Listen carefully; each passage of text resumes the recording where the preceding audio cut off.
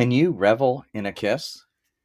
We're all familiar with alternate giving when it comes to foot rubs, massage, or more intimate touch. But where is the rule that we always have to kiss simultaneously? As a love coach, I often encourage people to incorporate alternate kissing into their sex play. Imagine your lover gently, slowly, sweetly kissing your heart, neck, face, and mouth while you just soak in love and sensation without responding. Do you think that you can be with the exquisite sensations and just remain still? There's only one way to find out. With practice, it is more difficult than one might think. It is a wonderful discipline to practice stillness as you allow yourself to be pleasured or showered in love. It is a great thing for everyone to grant a lover the joy of sexual creativity and devotional service. A normal reflex is to kiss lips that are kissing your own, but try just allowing the experience and sensation of being kissed without an active response in the moment. Practice feeling just how much love and affection you are able to take in.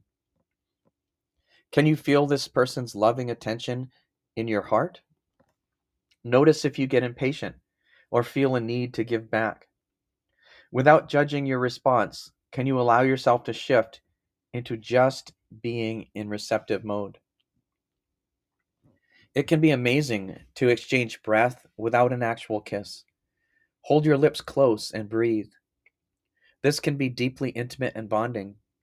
Neither person takes the breath from the other, but lets the breath of life be freely given.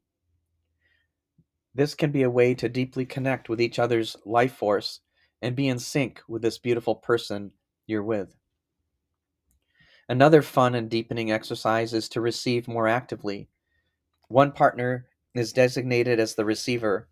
The receiver actively communicates what he, she, they like and what he, she, they want differently regarding touch. This exercise can encompass the entire body or just a specific area. Be clear with any boundaries or concerns before you begin. Use positive phrasing as much as possible, such as, "The pressure of your fingers is nice, and would you slow the speed for me?" Notice that "and" is a gentler, more positive word than "but." It's more difficult than one may first think to receive without giving, and it is oh so enjoyable and bonding. Practice feeling just how deeply you can let love enter your heart.